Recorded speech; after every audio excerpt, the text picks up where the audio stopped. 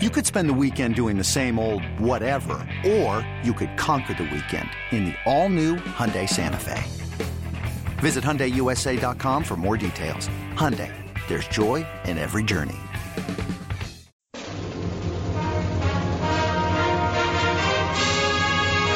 Hey, Trojan fans, it's time to get into the huddle with the Peristyle Podcast. The Peristyle Podcast is your weekly ticket to USC football and recruiting news. Don't forget, you can download the podcast 24/7 at our website, peristylepodcast.com. And now, here's the host of the Peristyle Podcast, USCFootball.com publisher, Ryan Abraham.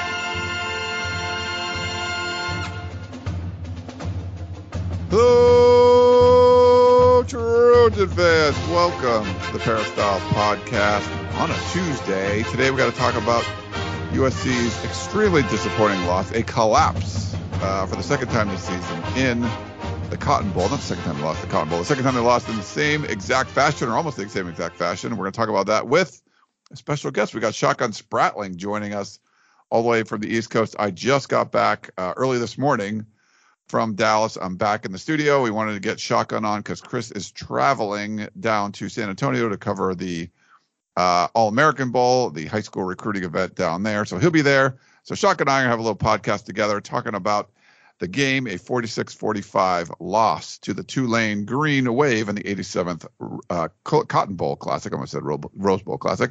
If you have any questions or comments for the show, and we got a lot of them today, podcast at uscfootball.com is our email address, or you can call us or send us a text, and the number's the same, 424-254-9141. And we do appreciate if you have the Apple Podcasting app and would like to leave us a 5-star rating or review. That is always awesome. We appreciate it very much.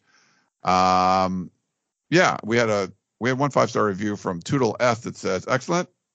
Great job. Love the content. Love the 2-star composite recruiting podcast. Been listening to the Peristyle Podcast for 15 years and just found out how to write a review about it. Thanks and fight on. Well, thanks for learning out how to write a review, and Happy New Year to everybody, and Happy New Year to my partner in crime here for the podcast today, Shotgun Spratling.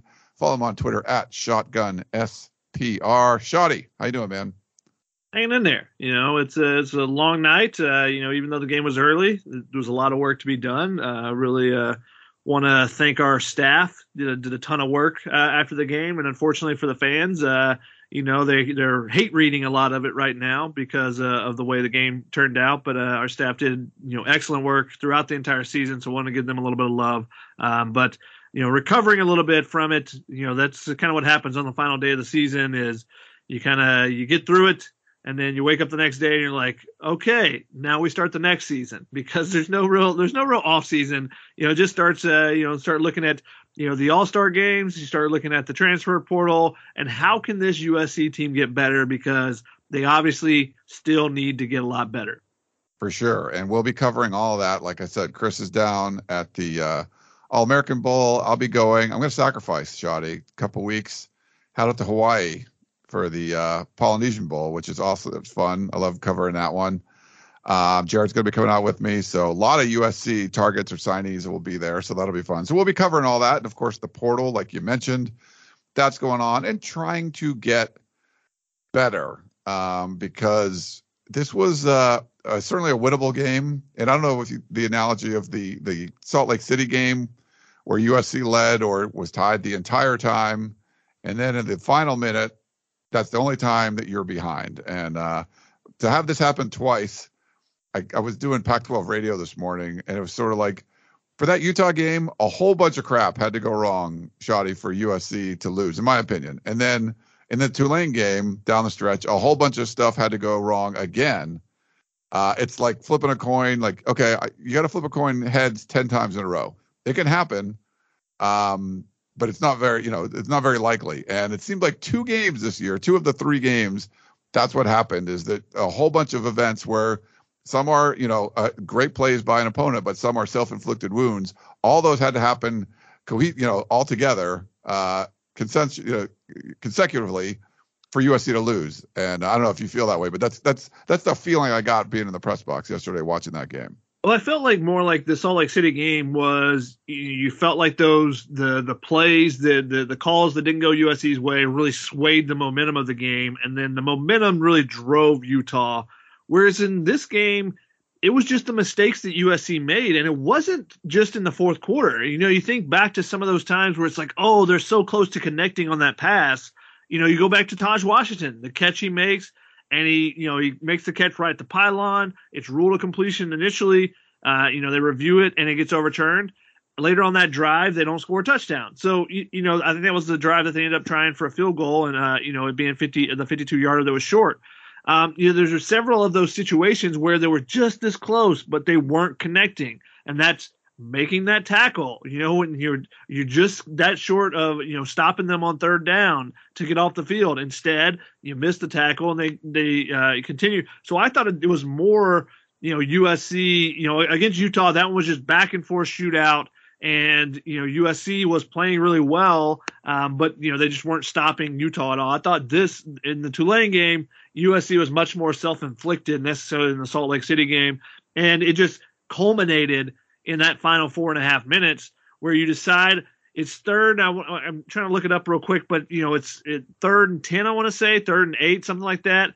And they run it, they spread out and empty. They run a quick out to Mario Williams and he picks up a few yards and you go, okay, it's 4th and 3. And they decide to kick the field goal. And you kind of wonder, okay, why did you run that specific play? It was 3rd and 9. And they run a 5-yard out. Why did you run that specific play with how much success they've had with Caleb Williams creating, on longer developing plays and stuff? Why did you decide to run a quick out to Mario Williams to pick up 5 yards if you weren't going to then go for a 4th down?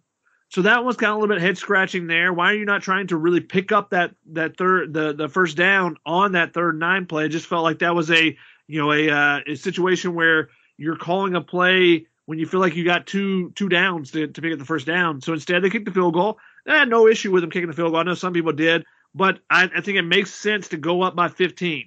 Now you get 2 touchdowns up plus a 2-point conversion, and that's huge. You saw that Tulane tried to get the 2-point conversion earlier. They stopped it. It just puts that much more pressure on one individual play if Tulane can score twice on you. But instead, it doesn't take them any time to score on USC's defense. What was it, 16 seconds, 19 seconds, whatever it was. I think it was 17 seconds, 2 plays. To give up a touchdown in 2 plays, a 59-yard completion and then, an immediate score. That was after a pretty long return, too, on the kickoff return.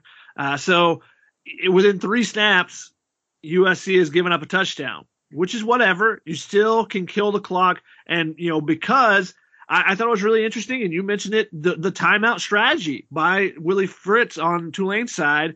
Before that 3rd and 9 play, there had been 2 consecutive timeouts. So USC had time to decide what they wanted to do on that 3rd and 9 as well.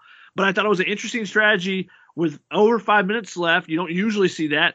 But at that point on the field, I thought it was a great idea to be like, this is super important to try to force some negative yardage or to just try to keep USC out of the end zone and stay within 2 scores. Let's make sure we get the best play possible and we'll stop the clock on each one of these. And it ends up working out for Tulane, but they only have 1 timeout. So if USC can get the ball, run a couple plays, you're going to force them to get the ball back with, probably a minute and a half at max. Now that, obviously they were able to score in that time frame pretty easily in other times, but you're putting a lot of pressure. And this is actually the same situation, basically, that Tulane was in last year against Oklahoma in the season opener. They rallied back and were within a score, and, they were driving with the ball, and Oklahoma got off the field on 4th down. They created an incompletion, I believe it was, and got off the field. USC twice has that opportunity on 4th downs. It can't get off the field. But it all stems back to the safety that all started because of a terrible decision to field a kick right at the edge of the goal line, to whether it could have either gone out of bounds, it could have gone into the end zone for a touchback. Instead, call for the fair catch, and makes you wonder, did they not want Raleek Brown back there because of what happened? Was it UCLA, I believe it was, where they had him call for a fair catch and he dropped it, and then they had the ball at the 5-yard line. So they said, hey, let's put Mario Williams back there. He's a little bit more experienced, and he drops it. So, USC just killing itself over and over. You can make some arguments and you be upset about some of the play calls and stuff, but really it comes down to execution too. The coaches, the play calls of defense weren't great, but the play calls in offense about the runs up the middle and whatnot, USC has been able to run the ball pretty successfully, consistently with Austin Jones in this game, even though they weren't getting a lot of yards. They were getting pretty much 3-4 yards almost every carry, it felt like. It felt like it was really surprising to me when I looked at Austin Jones' stats as the game progressed. I'm like, why does he not have more yards? Because the offensive line is getting a push, but he's not making that first guy miss and then turning those 3-4 yard gains into 8 to 10 yard gains like Travis Dye was so consistently doing, and like Austin Jones had done throughout the season. But give credit to Tulane's secondary defenders. Dorian Williams wins the defensive MVP because he had 17 tackles. At the end of the first half, I think he had 11 and USC had like 21 total, or USC had 17 total, I think it was, because there was such a discrepancy in the number of plays. So there's no excuses for USC being tired on defense or anything like that. And that's another thing. If they get the ball at a normal spot on the field, you got to assume that Tulane defense is tired. If you can pick up one first down, you just take the entire gas out of them as well. But the special teams blunder sets them up for disaster, and disaster happened. And that was the common theme for them in that last 4.5 minutes. Their mistakes set them up for disaster, and those disasters came to fruition. Yeah, well, a lot to unpack there, Shadi. Good thing I'm taking notes. So we're going to get to a lot of questions later, and I want to, before we start jumping into this, I do want to thank our sponsor, Trader Joe's, who's back for another year sponsoring the podcast, and it's been great. Love the relationship with them, and it's been a whole lot of fun, and I'm very excited that we get to talk about Trader Joe's. I didn't, because I was traveling, I didn't get to go to the Rose Parade this year. I guess I didn't even think about it, Shadi, but like we would go through Trader Joe's and they've got their float. My mom sent me a picture of the Trader Joe's float from the Rose Bowl parade. And I was wondering, I'm like, I might not be able to go to that very much anymore because USC is probably going to be playing in games unless they're playing in the Rose Bowl, But before that wasn't an issue. I could just go to the Rose Parade because USC wasn't playing on New Year's Day. But I want to thank Trader Joe's. They've been awesome to us. Make sure you go over to TraderJoe's.com. They got a cool podcast too. It's short. They got some interesting stuff there. Post-holiday, if you want to get some healthier options, they have a lot of that there. If you have some New Year's resolutions or anything like that, but make sure you get over to Trader Joe's and check it all out. But we're going to get to questions and everything later in the show. Some people have brought up the play calling, Shotgun, and to me, I don't have much of an issue with I can't really blame anything on the offensive side because to me, it'd be nitpicky. They end up with a field goal on that drive, like you said, 15 points makes a lot of sense. But, Caleb Williams, 462 passing yards, 5 touchdowns. They never punted. They never turned it over on downs. I brought that up to Caleb Williams after the game. And I was saying turnover on downs, and he said, no, I had a turnover. So he was thinking about the interception. And I wasn't talking about that, but that was the one play they didn't, have a scoring attempt at the end of their drive. And if you only do that once, it's hard to kind of, nitpick that much, but the play discrepancy, nearly 40 minutes of time of possession for USC, 39, 49, 84 offensive plays to 52. So USC ran 84 offensive plays and had 594 yards. Tulane had 52 offensive plays and had 539 yards. The weirdest stat maybe I've ever seen, or just at least recently, the fact that Michael Pratt, the quarterback for Tulane, 8 completions. He was 8 of 18. You're like, oh, they suck. Well, he threw for 234 yards, 29.2 yards per completion, if you like that advanced stat stuff. Insane. So started with the play calling stuff. I get it, but I feel like you're, someone dumped toxic waste all over your Thanksgiving meal and you're like, my dinner fork is a little dirty. It's like, to me, it's just like, I'm not going to complain about play calling when the defense and special teams were so bad. Yeah. Pratt throwing for almost 30 yards of completion reminds you, is this the Georgia Tech triple option offense, or is this Air Force or Navy? The only time they throw it, it's to chuck it downfield. But he didn't even. It wasn't like he was throwing the ball deep either. It was, the majority of his throws are 10 to 15 yards and just completion and run after catch. USC just not making tackles, not being in place to make plays. And it makes you actually wonder when you talk about that time of possession, did Lincoln Riley go into the game feeling like, I don't know that we can stop these guys? Because, the way that they just methodically ground out the time in those first couple of drives, we're very, we're very taking their time with everything. They were very methodical about it. Did they think, we just don't have the right answer for their rushing attack or whatever it may be? They obviously didn't on defense, but maybe that was part of it going into it, which then you would question, okay, why did he have so much confidence in his defense to be able to make the stops late? When he kicks off and, you're playing against the clock. I know some people have mentioned maybe you should have used the timeouts because the defense wasn't going to stop anybody. It's hard. That's a hard decision then to make. But yeah, on the offensive side, you can't really complain about anything. I thought the offensive line played pretty well, considering especially, halfway through they lost Bobby Haskins again. So, you end up getting in that fourth quarter, you got a true vision of what the offensive line was going to look like next year. Or at least, an indicator. Now, obviously, they're adding some pieces. They got Michael Tarquin is going to be coming in, the transfer from Florida. They got some freshmen coming in.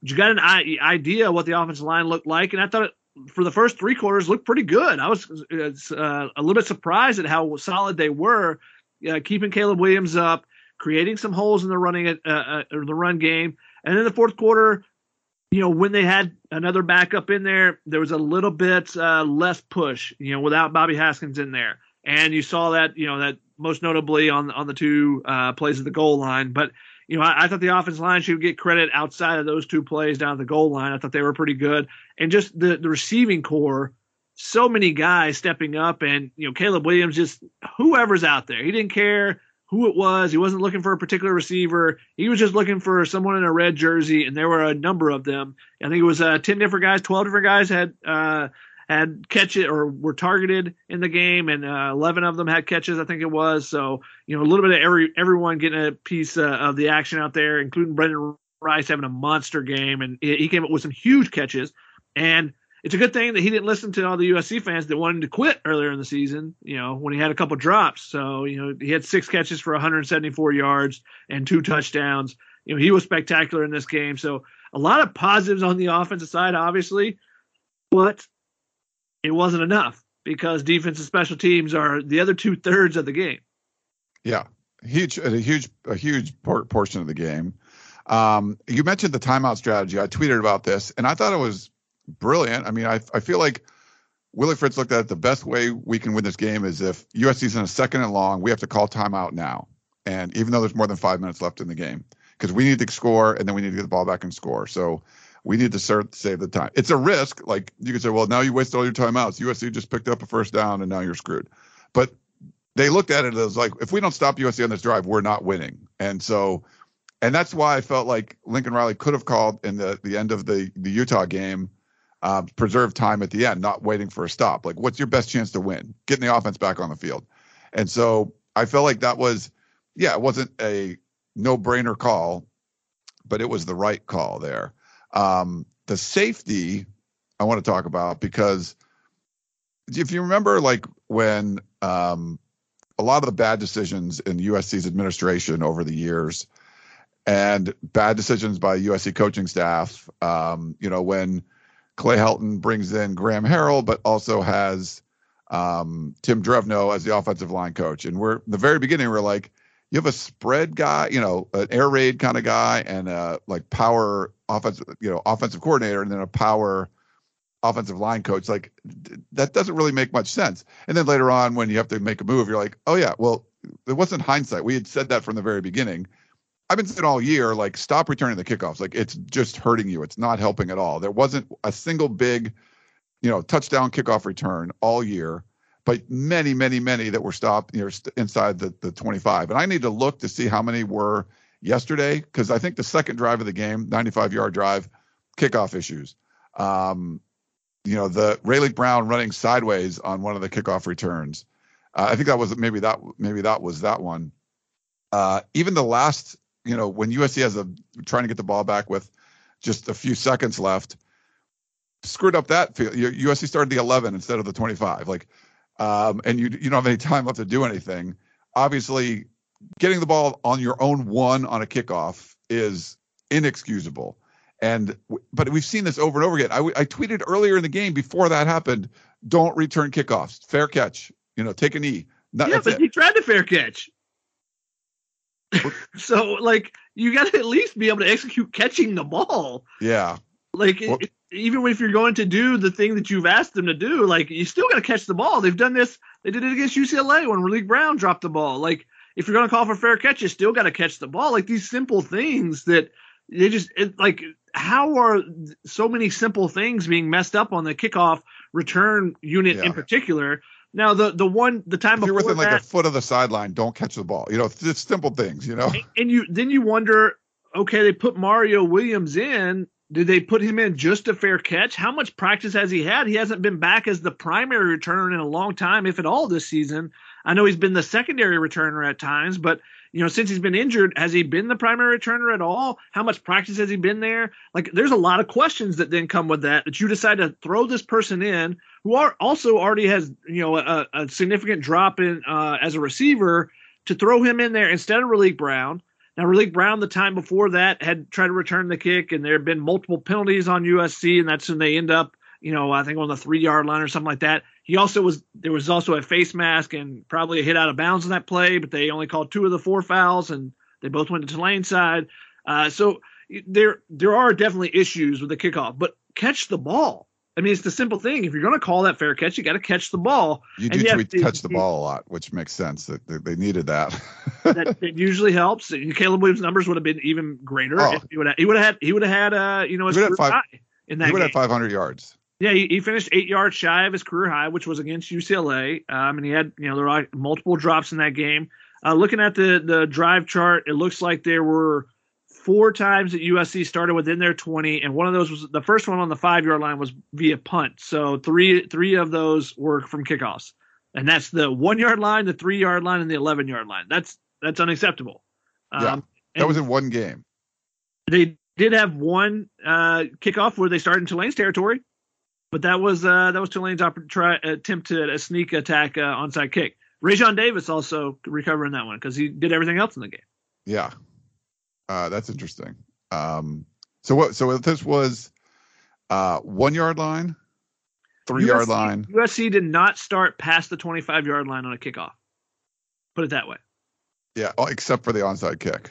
Yeah, onside kick's the only time. On a regular kickoff, they did not start past the 25-yard line, which is where you automatically get the ball if it is downed, if it's a touchback or if you fair catch it. Yeah, I mean that's. And again, it's not hindsight. We've been saying this all year. I've been saying this all year. Like, stop doing it. You're not good at it. And if you don't want to hire, and we can get in the special teams coach hiring thing, USC was bad with special teams. I had a special teamer from the John Baxter era, message me, and like, this wouldn't happen if Baxter was there. I'm like, well, Baxter had his own problems too. But yeah, I mean, some of this stuff there'd be different issues, but man, there's just some stuff that looks like it would really help if you had someone that was like focused on special teams.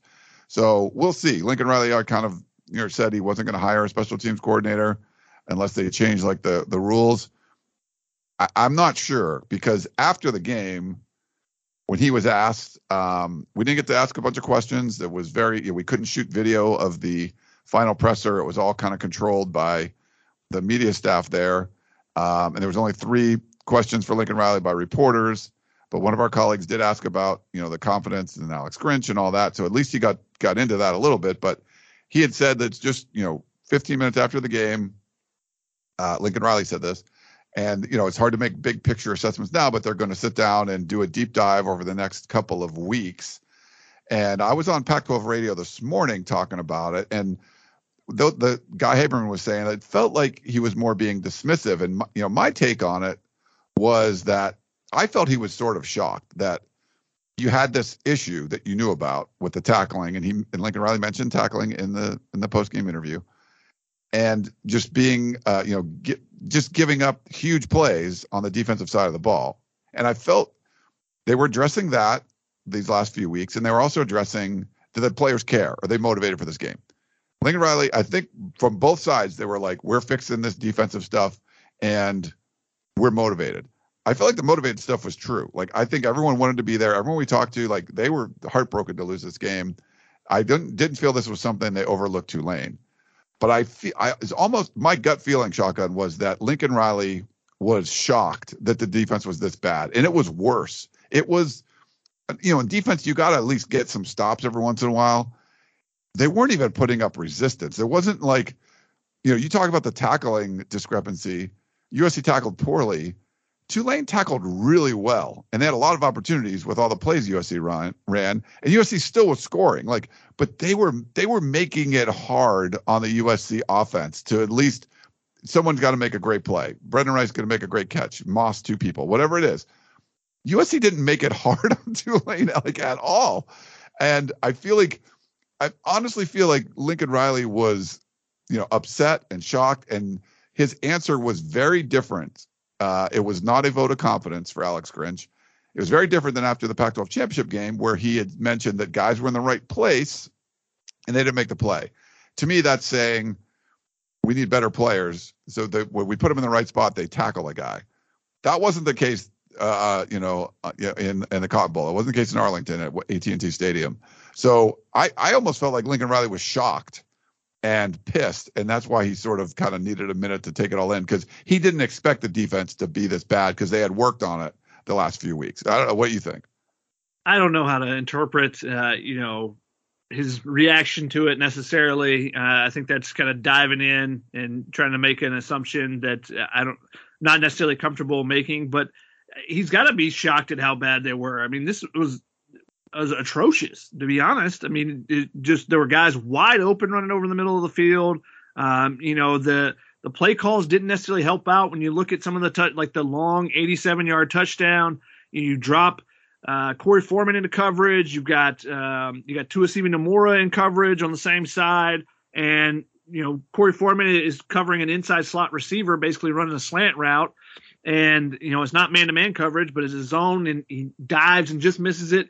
Well, then the receiver never gets touched after that. He ran, he turned, he got upfield, and then he cut behind Tuasivi Nomura, and he was gone. Never got touched on that play. So there was no actual missed tackle on that play, but there was gaping holes in the middle of the defense at times that, just were unacceptable. And, it was kind of amazing when Rajon Davis came in, immediately made an impact. And you're like, where's this been all season? Why they had so many issues with their linebackers and they haven't given this guy a chance? And suddenly he's thrown in there and he makes a couple plays. Now he was also out of position on, one of the touchdown drives, but on one of the bigger plays on one of the touchdown drives, but that's going to happen because he hasn't played any. So it makes you wonder, what exactly was going on here? They didn't get much pass rush in this game, but that's also because there weren't a ton of passes. They did have 4 sacks. They had 4 sacks. They gave up 8 completions. Yeah. How do you not win a game when that happens? Unless you're playing a triple option team and they run for 500 yards on you. They were not playing a triple option team, though Tajay Spear tried to run for 500 yards. If he had more carries, he might have done that.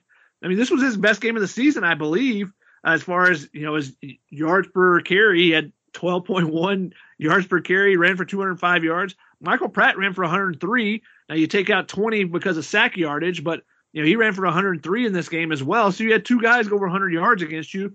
It wasn't good. It wasn't good at all. They had no answers as well. Some of their big time players kind of were non-existent. Tuli Tuipulotu had the sack to start the, that final drive. And that was really the only time you really remember hearing his name. Eric Gentry, he got the tip on the touchdown to finish the game, but I don't really remember hearing his name very often in the game. Kalen Bullock, your big time players need to make some big time plays, and the only one that really stepped up was Mekhi Blackman. He had a couple, I think 1 or 2 pass breakups. He also caused the fumble, so he was, he made tackles. And he recovered it. So he didn't recover it. Solomon Byrd recovered it. They announced that he recovered it. Okay. So he did everything else besides recover it. So he let somebody else jump on top of the ball. But, you needed more guys to step up and make plays, and either they weren't in the right position or they just don't have enough playmakers right now. And it's a combination of both. And I've been saying throughout the season, I feel like they need more depth for one, because you saw the issues they've had, how much better they were at the beginning of the season before the linebacker injuries, and then how many issues they had in the linebacker core. So I said they needed to add more depth. But this schematically, yesterday, it makes it hard to be fully confident in this defense going forward if they just get some more bodies, some talented depth. Which I thought would be the case if they got some more talented depth. I thought they would take a big step next season, but you saw a lot of schematic issues there. And maybe we should just be giving Tulane all the credit in the world because of how well they just deciphered USC's defense over a month of preparation. But it was just bad on the defense side. The USC's defense had no answers at all in this game. And, you need them to create those turnovers, and they created one. You thought, okay, I had a tweet set up for the end of the game. Okay, USC got the one turnover they needed and was able to hold on, because that's what's been the case. The offense does its thing. If the defense can create one or two turnovers and just that extra possession, the offense is going to be able to outscore the opponent. That's been their MO all season. And that one turnover wasn't enough because of the blunders that they had on special teams and, some of the other things along the way. Yeah. A couple things. Yeah. Props to Brendan Rice. And we didn't know who was going to step up when Jordan Addison wasn't going to be able to play in this game. There's been a lot of different guys. Sometimes they come in spurts, like Kyron Hudson. Oh, he'll get a couple in a row, or, like a Kyle Ford will get a couple in a row. Rice was a consistent there until he was out at the end of the game. But, just to have the kind of night that he had catching the football, if you targeted 9 times, 6 catches, 174 yards, 64 yards after catch. He had that 74-yarder and a couple of touchdowns. So props to him. But one of the bigger issues is the defense was bad, right? We're going to get like half of our questions are about firing Alex Grinch. We'll get to these in a little bit. But when you have a guy like Rajon Davis, who comes in and is a highly ranked recruit from a local power high school, and we just haven't seen the field, and he answers questions about it during the year. The guy's not playing at all. And then he gets some run and he does well. Like as soon as he gets into the game, now it just gives more fuel to the, like, what the heck are they doing? Not only you stink on defense, but you're not playing like one of your better players. And to be fair, Nick Figueroa was talking after the game, really glowing review for Rajon Davis. Even Shane Lee, who I got to talk to for a little while, really happy, lit up when you're talking about Rajon Davis, even though they was basically replacing Shane Lee, who's coming back for 2023. But I think that didn't help that he came in and played well shotgun, because it just made people more mad. Yeah, and it's interesting that he's a guy that people have been clamoring for, and last season even more so. I thought he should have been in there because it was so bad last season. This season, the defense until the last month or so had been okay. They've been good at times, and then the injuries hit, and they weren't as effective with the linebacker issues that they had. And then the last month or so, they just giving up yards over and over and over. Outside of the Notre Dame game, they had the power team. Notre Dame's going to run all over them, and they took pride and they stuffed them. And you thought with Tulane coming in with a similar type of attack of wanting to really get downhill with the running back, that USC could have some success stopping them. And Tyjae Spears didn't do much in the first half, and then suddenly he's just ripping off 30-yard run after 30-yard run after 60-yard run. So, those type of things where you bottle somebody up for a little bit and then suddenly you just the dam breaks is very disappointing, because you've shown that you are capable of being able to stop someone, and then you can't figure out a way to get it done the rest of the game. So I think people are a little angered by Rajon Davis finally getting in and seeing him finally making the most of his opportunity. And where has he been all this other time? But he was 5th on the depth chart. There were 4 guys, and 2 of those guys transferred in front of him. Now, Tuasimi Nomura played in this game. He played on special teams, and then he played 2 snaps, which was a touchdown drive. It was a run and then that 87-yard completion that he got turned around on. And after that, they said, I guess they probably were on the sideline. It was like, if we're going to have somebody just can't make a tackle, why not throw Rajon in there and get him some experience, see what he can do. And he made the most of it. And that's what you want your young guys to do. And that's what the wide receiver core has done all season. When guys have had their opportunity, they've stepped up and made the most of it. And you've seen that, I think, in the DBs as well. When Demai Jackson gets thrown in there, I thought he's done well. Jacoby Covington taking over for Sierra Wright. I thought he played well at the end of the season. And Latrell McCutcheon, I thought he was actually one of the players that played pretty well yesterday in that nickelback spot. But they still have some issues with some of the older guys. So, if the younger guys are playing well, then leave them in there and let them go. When it's going to be curious, it's going to be interesting to see what this roster looks like next year. That linebacker battle is going to be fascinating. And there's going to be interesting battles at the DB positions on the defensive line because they still got to bring in some more bodies. And, no one should feel like their spot is solidified outside of Kalen Bullock, probably Eric Gentry, and maybe he's in a different position. I don't know. It depends on, how they feel about the other linebackers. And then Tulu Tuipulotu if he returns. Those are the only three guys that I'd be like, okay, those guys have their spot. We'll see what everybody else does. The rest of them, it should be up in the air and should be, fascinating battles because no one's really proven that they are that guy. Yeah. Well, we got a lot of questions and stuff to get to. So why don't we take a quick break? We'll come back and we'll just start answering questions. We'll get more thoughts as we think of things. It's hard. There's so many things that we want to get to, and we'll answer some of the questions, and hopefully more thoughts come to us, and we'll keep talking about this horrific collapse from USC and the Cotton Bowl. I don't know how else to describe it, but back in a minute.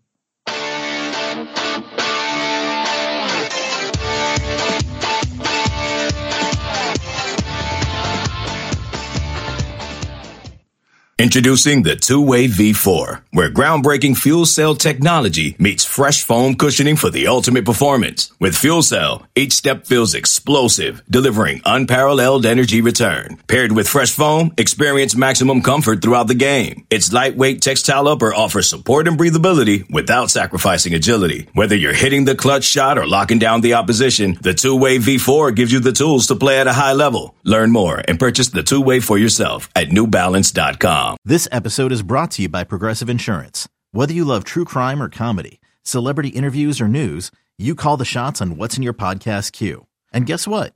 Now you can call them on your auto insurance too with the Name Your Price tool from Progressive. It works just the way it sounds. You tell Progressive how much you want to pay for car insurance, and they'll show you coverage options that fit your budget. Get your quote today at Progressive.com to join the over 28 million drivers who trust Progressive. Progressive Casualty Insurance Company and Affiliates. Price and coverage match limited by state law. All right, we're back here on the Peristyle Podcast. I'm your host, Ryan Abraham. We're joined along by Shotgun Spratling. Let's see. This was an email from Stephen Poway. What do you think it would take for Lincoln Riley to hire a special teams coach? The special teams play has been absolutely horrible this year. Steve and Poway fight on in 2023. So the interesting thing is, what does hiring a special teams coach do for Lincoln Riley? Because he has a special teams coach, Ryan Dougherty. I don't know. I never know how to spell when it's Daughterey. It could be spelled or pronounced in three different ways. Yeah, I'm not sure either. So Ryan Dougherty, I believe is how you say it, has been the guy who's led the special teams all season. He's a guy that came with Lincoln from Oklahoma.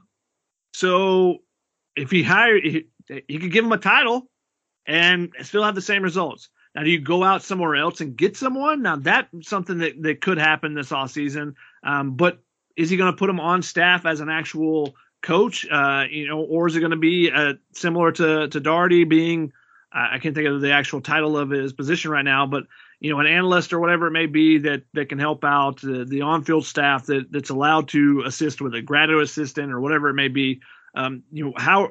How much does it change by giving someone a title versus, are they going to go out and actually hire someone separate? That's the big question. And, I think Lincoln Riley's loyalty is going to be tested this offseason, whether it be Alex Grinch, whether it be Dougherty, whether it be someone else. That's going to be interesting to see if there are any changes that are made, or if they feel like if we just get some more talent, we just get some more bodies, then we'll be successful. But it's not just the kickoff return. I think we have confidence that Dennis Litch can make some long field goals. He was a little bit inconsistent this season. I think he'll get better as the season progresses. But it was also the kickoff coverage. I mean, the last four kickoffs, Tulane returned to the 35, the 31, the 37, the 34. So they're getting an extra 8 to 10 yards on every drive when you're covering the kickoffs. Now, they didn't have an explosive one, and maybe you feel comfortable with that. I don't know. But, just overall, there were a lot of things that could have been better. If you read Chris's Ghost Notes game day, their punter missed the net while punting on the sideline. Now they've got another punter coming in, Michael Slabowski, coming in from Arizona State, and he's an all Pac-12 guy, so that should help there.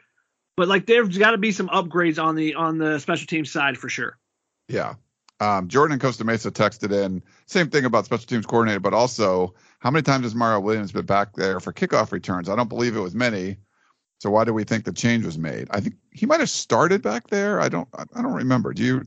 So if I'm remembering correctly, and I would have to go through all my participation sheets, but originally this season, he was the secondary guy beside Gary Bryant Jr. And then when Gary Bryant Jr. decided to redshirt, then Mario moved up, I think was the primary guy for a little bit. And then, maybe he stayed at secondary and relieved Brown, but he was back there as a returner for early in the season. However, after he got injured, then he wasn't back there. So it was kind of a surprise to see him suddenly back there in that type of situation. Yeah. And you had mentioned Dennis Lynch, who I got to talk to at the media day for a little bit. He actually talked about, we didn't get a chance to put this interview up because we just had so many interviews to do, but he had talked about kicking in indoors. This was the second time he'd done it. The last time was against Utah and Allegiant Stadium. So feels like, it can help because, they don't have any wind or anything like that. Our buddy Eddie in Orange had a few drinks and called in, but he has a question about Lynch at the end. So I'll play it for you. I know this is for Chris. Chris is on the road, but I'll play this one for you, Shotgun, and get your thoughts. Hey, it's 1:30 a.m. on New Year's Day. Your boy Eddie in Orange, a little inebriated, but want to let everybody know that 2023 is going to be a great year. USC is going to win 15 games in this calendar year, starting with the Cotton Bowl. If you play this after the Cotton Bowl and we lose, disregard that and make it 14.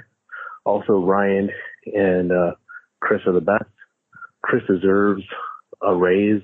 Ryan, I think you should tell the peeps at the Big Eye to give him a raise. He's awesome. I'm a little drunk, but Ryan, quick question: your thoughts? Better radio host, Colin Cowherd or Kevin Amin? That's my question. Talk to you later. Bye. Well, my apologies. I thought this one had the kicker question. It's the other voicemail we have. But he said it was Colin Cowherd, or was it Kevin and Bean? Is that what he's talking about? I'm not sure. I don't listen to my video, so. Eddie, yeah. Eddie, nice. Well, sorry. You get to 15 now, Eddie. Sorry for that. Calendar year. He's basically saying that we're going to go undefeated and be going to the national championship with a chance to win one into 2024 next year. But that is not going to happen. But they can still go undefeated next year. But they got a lot of things to clean up. Circling back to the Mario Williams, he had 2 returns on the season for 7 yards total, which is pretty much terrible. Now maybe one of those was an onside kick or something. I don't remember off the top of my head. He was in the starting lineup as a returner, as the secondary returner, starting the season and then through the Utah game. And then after that, he was not back there. Now, he may have come in at some point as a reserve. I just track who starts at the spots. Because you remember Brendan Rice started as the primary kick returner, and then Gary Bryant took over. And then after that, Rice went back, and then Taj Washington went in for Mario Williams. So, it's kind of they've been searching for someone that can be explosive. They put Raleek Brown back there. And, they just haven't got those big returns that they were looking for, even though they have explosive playmakers. So that tells me that it's more so what's happening in front of the guys that are returning the ball that is an issue. But Mario Williams, it hasn't started as a kick returner since the first Utah game. Okay. All right. And then this is the question that has the Dennis Lynch part in it. Here we go. Cool. I tell you what, it's been a while since I've had to hit this hotline because it's been a while.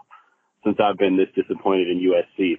And it's been a while since we've seen a loss like this, one that I think you got to put on the coaches. Blame has to go on them to blow a 15-point lead with 4 minutes. That's difficult to try to do. But I want to ask about something that's probably different than a lot of people. I want to ask about the kicker. Ryan, break down for me. How does a kicker end up at USC? What's the process? I know it's not a scholarship position, but it's just devastating to have a kicker that misses kicks short.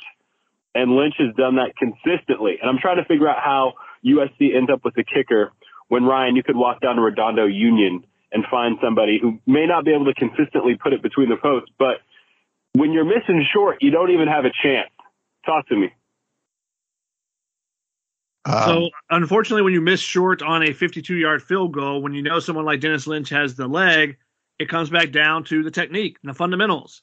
And you try to get too much on the ball, you get under the ball, all those type of things, and you just don't, hit the ball cleanly, stay down through it, all those type of things. And that's what I think happened on that Lynch kick right there. He couldn't believe it. He couldn't believe that it came up short because he knows he has the leg. He probably got the leg out to, 58 to 60 to be able to kick it. Now, how consistent he is there, that's a much different question. But, he finishes the season 15 to 22. I think it's a pretty solid season for a freshman. You got to clean up. More concerning than that 52-yarder that he missed and it being a yard short is the 30 to 39-yard attempts this season. He was 4 of 9 on those. He was perfect 8 of 8 on 40-yard field goals, 40 to 49. But the 30 to 39 is where he missed too many of them there. So, the fact that Lincoln Riley ran him out there for a 52-yarder and the fact he's run him out there for some other long ones this season, I think tells you that they have confidence in his leg. But you got to focus on the techniques and really hone in on that. And that's, again, comes back to the coaching of that position.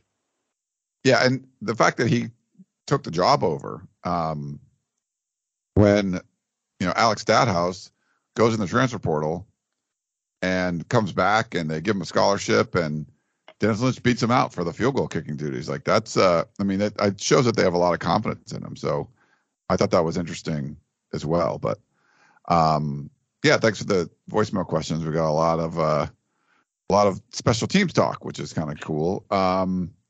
Ray wrote in, he had an email, shock, not really, no defense, just a bunch of third-rate players. I'm tired of watching you people. Better not go to the Big Ten.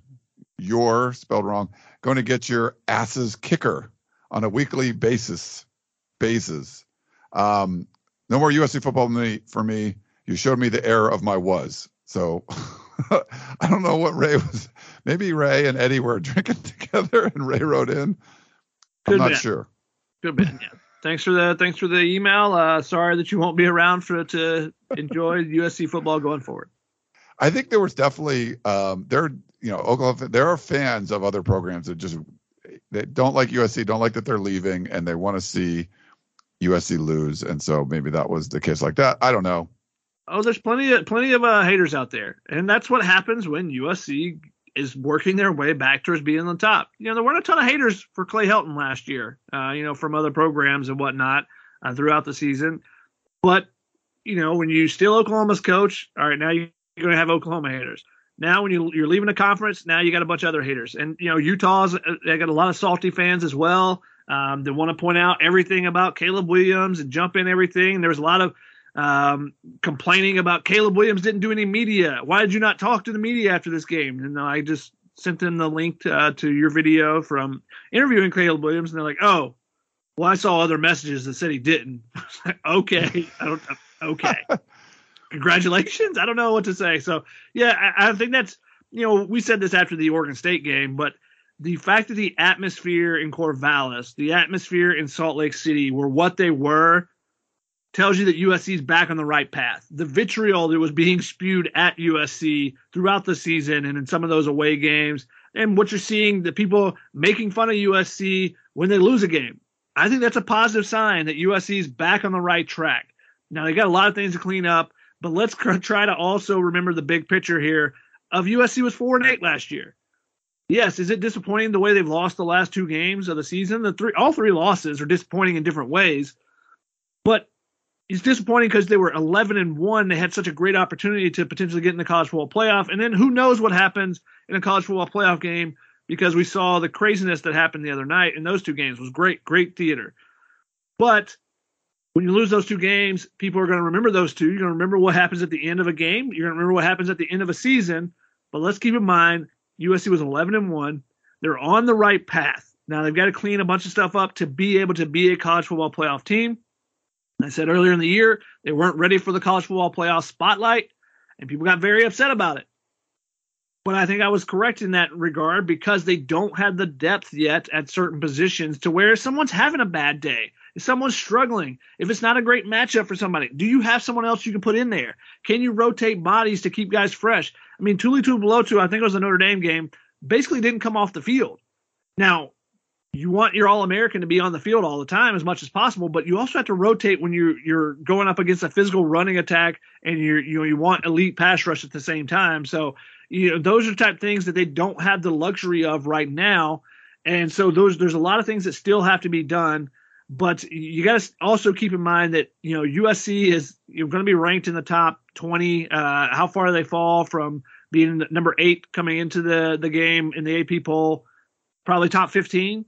So to say they're in top 15 after being 4-8 last season, I think most USC fans would have taken that before the season. I would have been surprised if they are, going into the season, we talked about the numbers of wins that we expected, and we thought 10-2 is possible. That'd be a hell of a season for them.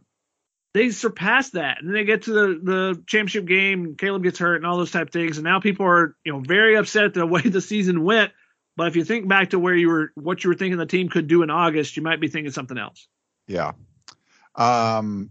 All right, let's see. We got John in Oakland. He said, would you agree that USC's defense has not improved through the season and its repeated embarrassment performance is a clear indication that the coaching staff on the defensive side is incapable of developing talent? The talent is there. The talent that is there is successful in spite of poor defensive coaching leadership and less than competent defensive coordinator. Top high school defensive recruits have no interest in USC last year or this year. USC is going to get murdered in the Big Ten if Alex Grinch is still the defensive coordinator. Firing him after the season only means they'll begin Big Ten conference play with a whole new DC and system. It would seem smart to make the change now. If athletic director Mike Bone and President Carol Fold are willing to pay $10 million a year for Lincoln Riley, shouldn't they be open to hiring a top defensive coordinator mind for $5 million a year after spending another few $1 million to secure a solid group of defensive assistant coaches? Fight on, John in Oakland. And just real quick, you've seen people hire a good defensive coordinator and things change instantly. This isn't like you have to hire a defensive coordinator. It's going to be better 4 years later. But any thoughts on that? He wants it to happen now and not later, Kashadi. They're getting a $5 million coordinator too? Goodness. That would be nice. There were some rumors that Jim Harbaugh could get like $20 million from the Denver Broncos. Or Sean Payton would get more than 20. I see Sean Payton walking around Manhattan Beach. The dude's going to make more than $20 million a year. That's insane if they do that. But yeah, I don't know. Maybe the salaries keep going up, and we don't know that Lincoln Riley is making $10 million a year. We assume it's in that ballpark. But I've somebody been told just he's making $10 million. What'd you say? I've been told he's making $10 million. Yeah, but like there was some report. We don't know for sure. There was some report at the beginning that said, "Oh, you got this hot like all this stuff." I don't think a lot of that stuff was true, but. The salary I think is competitive with what separately I've been told that he's the going rate is for a great coach is like 10 million. He's in that ballpark. Yeah. So 10 for 100 was what I was told initially. And obviously there's a lot more perks that go with in the contract and whatnot. And there's bonuses and all those type of things. But $5 million for a coordinator is an absurd amount of money in college football. That just 2 or 3 years ago was like they were paying a coordinator $1 million. Goodness. So I don't know that USC is going to pay $5 million, but also it's always convenient for all fans to just spend everyone else's money. Like where does the money come from? Like someone's got to pay that money, right? But back to the original question was, did this defense get better as the season progressed? And I think you would look at it and say, no, they didn't. They weren't. Got way worse. Improving. And so then the question becomes, why were they getting worse as the season progressed? Was it? And there's multiple ways that could potentially be the answer. I don't know what the exact answer is. Probably a mix of all of these things. But one, okay, the teams you're playing in conference get tape on you, and so now suddenly they're attacking your weaknesses much more prevalently much more frequently than, in early in the season. How many times did Stanford throw at Mekhi Blackman? Did any other team the rest of the season throw that much at Mekhi Blackman? No, they said, let's attack their weaknesses. And you saw Max Williams get attacked over and over and over because there were gaps early in the season. I mentioned this early in the season that, there were issues in the middle of the field that they weren't able to, that they were struggling with. And after teams got some tape on that, they started attacking the safeties much more. They started attacking those linebackers in the middle of the field. That was where the weakness in this USC defense was. So that's where you started seeing teams attack much more. So that plays into it. When teams get tape on a new coordinator coming into a new conference, it takes a little bit of time for an adjust. A lot of times it's that second year where there can be a difference there. And it makes you wonder about how our defense is going to adjust to USC's offense next year. Will there be a adjustment period where they are suddenly playing USC's offense much better? That'll be to be determined. So that's part of it. But also the attrition that USC suffered. When you lose Romello Height early in the season, they just never got a bunch of production from that position, that rush-in position. And that's a very critical position in this Alex Grinch defense, is to be able to create that pressure consistently off the edge. And they just were never able to do it, which is why you saw Solomon Byrd had a really nice Stanford game. But you saw a couple weeks later, he was replaced by Nick Figueroa. And Nick Figueroa had some flashes, had 5.5 sacks, but wasn't the consistency there. And Corey Foreman never showed that consistency there. There were some flashes. So that's one of the things where you start saying, okay, you lose Romello Height, then you lose the linebackers in the middle, each of them having different injuries. So I think that there's some concerns there that the depth, you got to have depth because you look at Georgia in the championship game. They lose Darnell Washington. They lose Lad McConkey, their top receiver. And they just had guys fill in. And USC showed at certain positions they had that. A wide receiver, obviously, guys stepped up.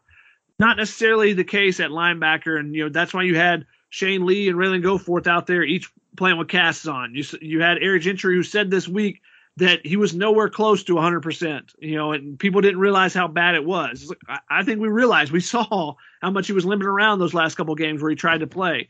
But can you give that guy that extra week off of rest because you have a quality backup that you can put in there? And that was something that I think that they struggled to be able to do. So I think that played into it. When they had a couple injuries, they just weren't the same. But I think that the other teams figured them out a little bit as well. There's a lot of things that need to be fixed on the defensive side, but there's no one simple fix, I don't think. Yeah. We got other like Marcel from the IE said, can we please tackle? Something has to be done. DC has to go. Dejected Dave in West LA. He was just, he wants him gone. He says he should be let go immediately. Tarmac levels at LAX. And he wanted us to give reasons for keeping him, for firing him, or which defensive coaches you would replace. We're not going to go through all that kind of stuff. And Josh in North Edwards, which is a small town in Kern County, he says, I feel like ranting, but I don't want to take all your time. Kind of feels like the rebuild of USC football will be incomplete without a complete overhaul of the defense and at least some attention to special teams. Lincoln Riley needs a defense that complements his offense. He will never be as great as he can if he keeps on fielding awful defenses. As much as I agree with a lot of Trojan fans that AG needs to go. Alex Grinch, he's talking like AG, okay, like initials. Alex Grinch needs to go. The reality of the situation is Lincoln Riley isn't going to fire him. What does AG need to change so at least next year's defense is less awful? I love what you guys do. Keep up the good work. And to be fair, Josh, there was a complete overhaul of the defense when you bring in Alex Grinch. They overhauled a really terrible defense from last year. It's a different looking defense, but it's also I don't know, would you say equally terrible defense this year? It's pretty bad. Until the last couple games, you'd be like, well, this defense is much improved from where they were last year, but now the stats are looking, very 2021-esque, unfortunately, for USC and USC fans. So, if that were to happen the first couple of games of the season and they got better, you would feel much more confident about it. But you wonder, where is USC going right now? Are they moving forward or are they moving backward? And that's something they got to figure out going forward with this coaching staff. I would not have thought before yesterday's game that there was any way that Alex Grinch was going to be fired. I would think it's much more of a possibility now, at least. And I think part of it is the way that Lincoln answered those questions, and it was a little bit different than the way he'd answered them previously. But just overall, the defense wasn't good enough. They gave up 310 first downs. That's 125th in the nation out of 131 teams. Like, those type stats, USC should never be in the hundreds in anything. No. And they're in the hundreds in several different, defensive categories. Passing yards allowed, passing yards per completion. Passing yards allowed, first downs offense, fewest penalty yards, fewest penalties. These are not necessarily just the defense, but fourth down conversion percentage on the defense, third down conversion percentage on the defense, team passing efficiency defense, total defense. All those are in the hundreds for USC. Their ranks in the nation out of 131 teams. So you're in the bottom third at best. And, that's not acceptable at USC. Now, it's the first year. Can they get better? That's the big question. And that's the question that Lincoln Riley is going to have to answer when he puts his head to sleep at night. Can this team be better next year? Bringing in Tackett Curtis, bringing in some other pieces, and how quickly can you get some of those pieces? Are they ready to contribute? Mason Cobb coming in. Is it just the linebackers? If they get the linebacker situation fixed, does that change everything? Because a lot of the stuff flows from the middle of the field. That was where all the issues with this defense were for me, was that when teams ran the ball, they ran the ball up the middle of the field, and people were out of their gaps, were not in the right place. And when people threw the ball, they could throw the ball over the middle to the tight ends, particularly, as much as they wanted. Yeah, it was bad. I wonder what the record is for yards per completion in like a bowl game. I would venture to say it was better than 30 yards, just because I feel like a Nebraska team probably threw it 2 times back in the day. I would say like minimum 5 completions or something. Like you have to, like you do punters or something. Like it can't be just like you have 3 passes. I mean, 8's not that many, but just say like 5. Like if you complete 5 passes, what's the record for yards per completion? Hell, in college football, like let alone bowl games. I don't know. I mean, I don't know if I've ever seen anything like that. Have you seen like 30 yards per completion? Like, yes, I grew up in Georgia, and Georgia Tech ran the triple option with Calvin Johnson as one of their wide receivers. So, but would it be when they did throw the ball, it was for a lot of yards. Would they go for like over 200 yards passing in a game? Like that's the thing. Like there was 234 yards passing, and the average was still over like almost 30, like crazy. It's bad though. You're right. Like you can't be. USC statistically was so bad last year, and it didn't start off that way this year, but it is now. We had one last one, Marcus and Moko, same thing about defensive coordinator, blah, blah, blah. But he also was saying, what about Riley's woeful play calling when we were backed up at our own end zone? Like, I don't know, like handing the ball off at your own 1 is not a fireable offense. I mean, that's probably like 75% of plays are run. Like that's probably what you're running. But I'm not someone who's going to be critical of Lincoln Riley's play calling when they never punted. So it's just, I don't know what to say, but that was a thing. I mean, I would not have minded, them running a quarterback sneak. Maybe that's maybe an option. But there's not a ton of things that you're like, oh, they definitely should have done this. I mean, it's a bad situation. Now, they've thrown out of that situation in the past. They did it at Utah, if you remember. I think they were on the 2 or 3 yard line, though, but they, went and thrown because they had confidence. This was when they had Jordan Addison, that Jordan Addison's going to win a one-on-one matchup on the outside. We can get it out to him quick, and we'll be out of the shadow of the goal line. And maybe they didn't feel comfortable, but it goes back to who's in the game, the timing of the game, all those type things. I think that all played into it. And Ryan, I want to correct myself. I was saying Calvin Johnson. That was right before Paul Johnson got to Georgia Tech.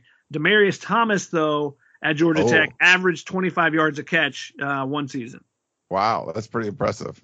Yeah. So, that when they did throw the ball, they were going for big plays and they were getting them. Yeah.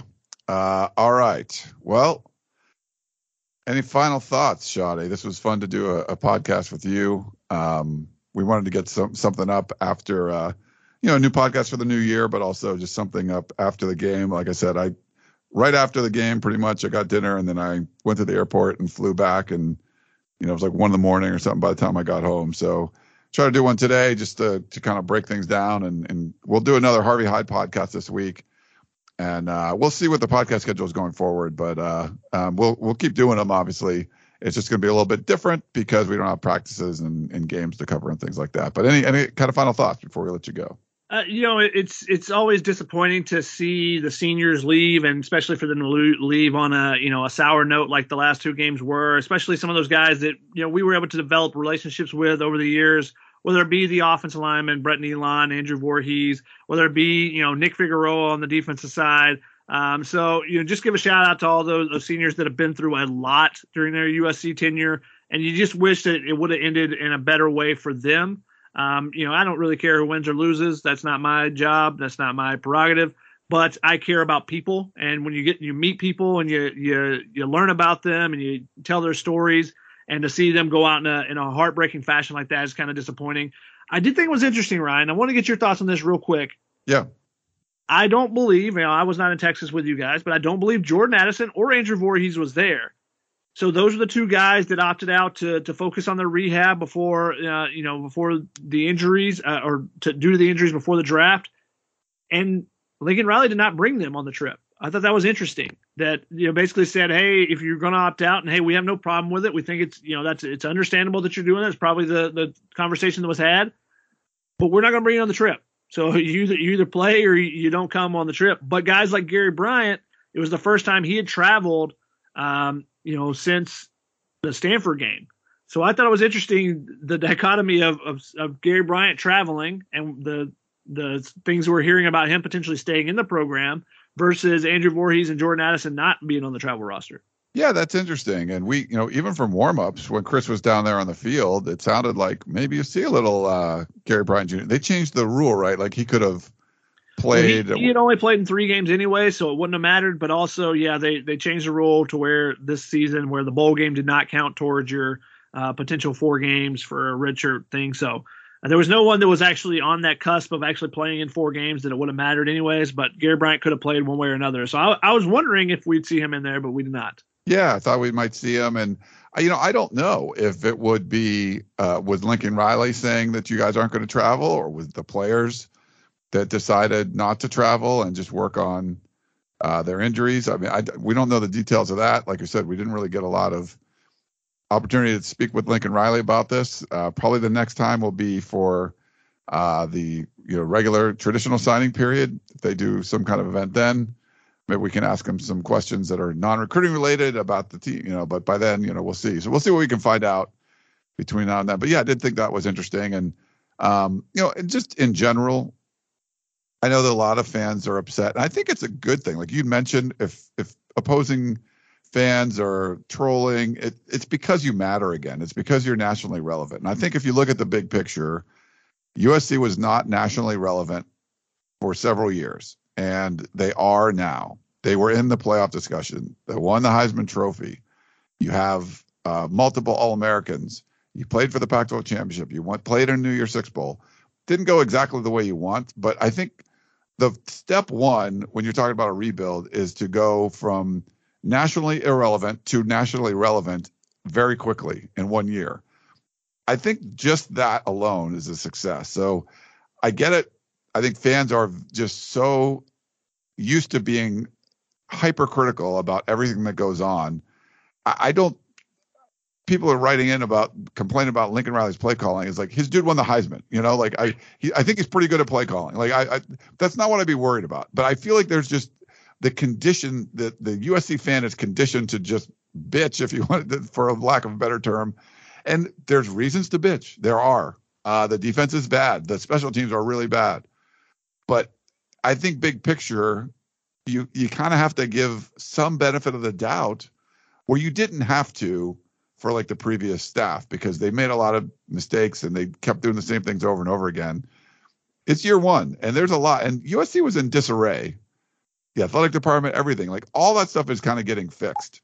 And, when we talked to like Brandon Sosna and Mike Bone and, why weren't they firing Clay Helton right away? Some of it was just trying to fix what's going on in the athletic department. So when you do get a good coach, they have a better, it's a softer nest to lay in and try to grow this program. And But there's still a lot of problems around the whole, the athletic department and everything. And I think they're being worked on.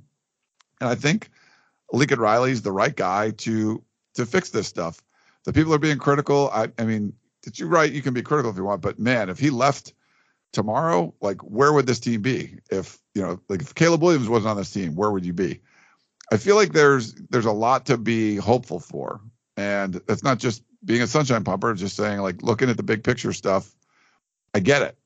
There's stuff that you can complain about, but don't let that overshadow how far this team has come to go from irrelevant to relevant, nationally relevant, being talked about on game day every week. That's an accomplishment in itself. And I think sometimes some of the fans are missing that. I think they are, but also you have a generational quarterback and you don't want to waste that. So right. They need to make changes, whether it's just personnel, whether it's coaching staff, whatever it is, there needs to be changes going in next year so that they can put a better product on the defensive side so they do not waste the fact that they have Caleb Williams at USC. And, they got to put those pieces together because I think the college football playoff is wide open next year. Georgia's losing Stetson Bennett. Maybe that is better for them, or I don't know. We'll see how they're losing some more pieces on the defensive side. They'll reload. Alabama's losing Bryce Young. C.J. Stroud is leaving Ohio State. So a lot of schools that are going to have to be putting in a new quarterback, and that's usually the biggest factor. And you look at TCU's the same thing. So, and Michigan may lose Jim Harbaugh. So there are a lot of changes coming with teams that were in that college football playoff mix there this season. So we'll see if it ends up being kind of wide open going into next season and USC has an opportunity, but they got to make the appropriate adjustments on the defensive side, on the special teams to be able to keep up with how good their offense is, or it's going to quickly become, and it's already kind of his reputation, but, Lincoln Riley's got the reputation for having a great offense and not much else. And that's led to him getting to the college football playoff, but can he have success going forward?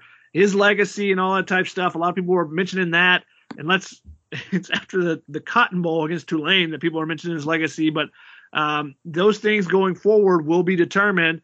And, sometimes that takes the tough decisions and, being able to find the right recruits and all those type of things that'll have to go into it. So we'll see what changes evolve in this offseason. It'll be another fascinating offseason. It always is.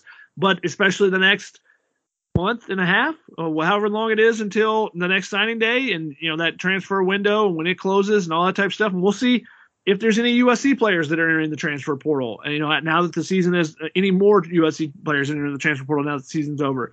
So there's a lot of changes could still be coming, and we'll see what it looks like going forward. But you would like to see USC be able to pick up a couple more impact recruits and be able to make some adjustments on the defensive side that really put them in a better position to be that true college football playoff contender and even national championship contender next season. Yeah, I think you definitely want to see that. They got to make changes. I'm not saying that just keep everything the way it is, for sure. And the main point to take away there is that you don't want to waste Caleb Williams, because I'm not sure that fans realize like how special he is. Like the most talented player I've ever seen at USC. He's the most talented player in the country. Won the Heisman. Did you just say most talented player you've ever seen at USC? I mean, Reggie's awesome. Quarterback, but Reggie's amazing. But like, holy cow! Like what you can do. Like, it's a more important position. He would not be off the field at the end of a national championship game. I could. So strong take, Ryan Abraham. Yeah, no, but he's a once a generation kind of guy, and like you said, you don't want to waste him. You don't want to. Not that winning 11 games in the Heisman is wasting him, but you have an opportunity to go to and win playoff games. USC was 4-8. Like, if you're going to complain about didn't win in the playoffs, like, I still think you want to make it to the playoff. USC's never made a playoff. That would be an accomplishment. It would have been this year. It will be in 2023. If they lose in the first round, I still think that's an accomplishment. But you don't want to waste this opportunity you have with a guy like Caleb Williams. All right. Well, Shadi, thanks again for coming on, and everyone out there in podcasting land. Thank you so much for tuning in. We did not do a simulcast on this one, so we'll probably get back to that when Chris gets back in town. We'll get Shadi on.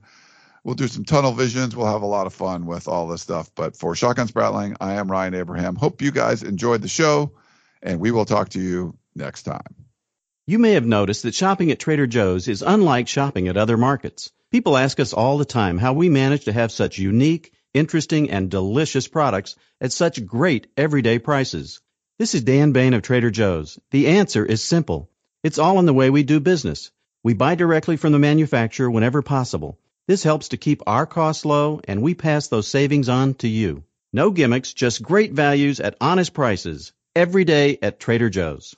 Thanks for listening.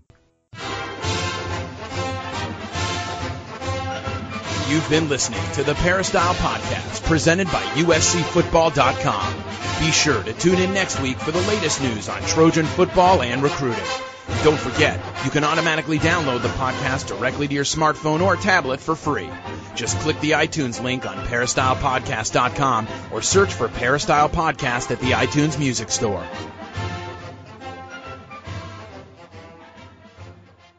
The time has come for drag queens to save the world.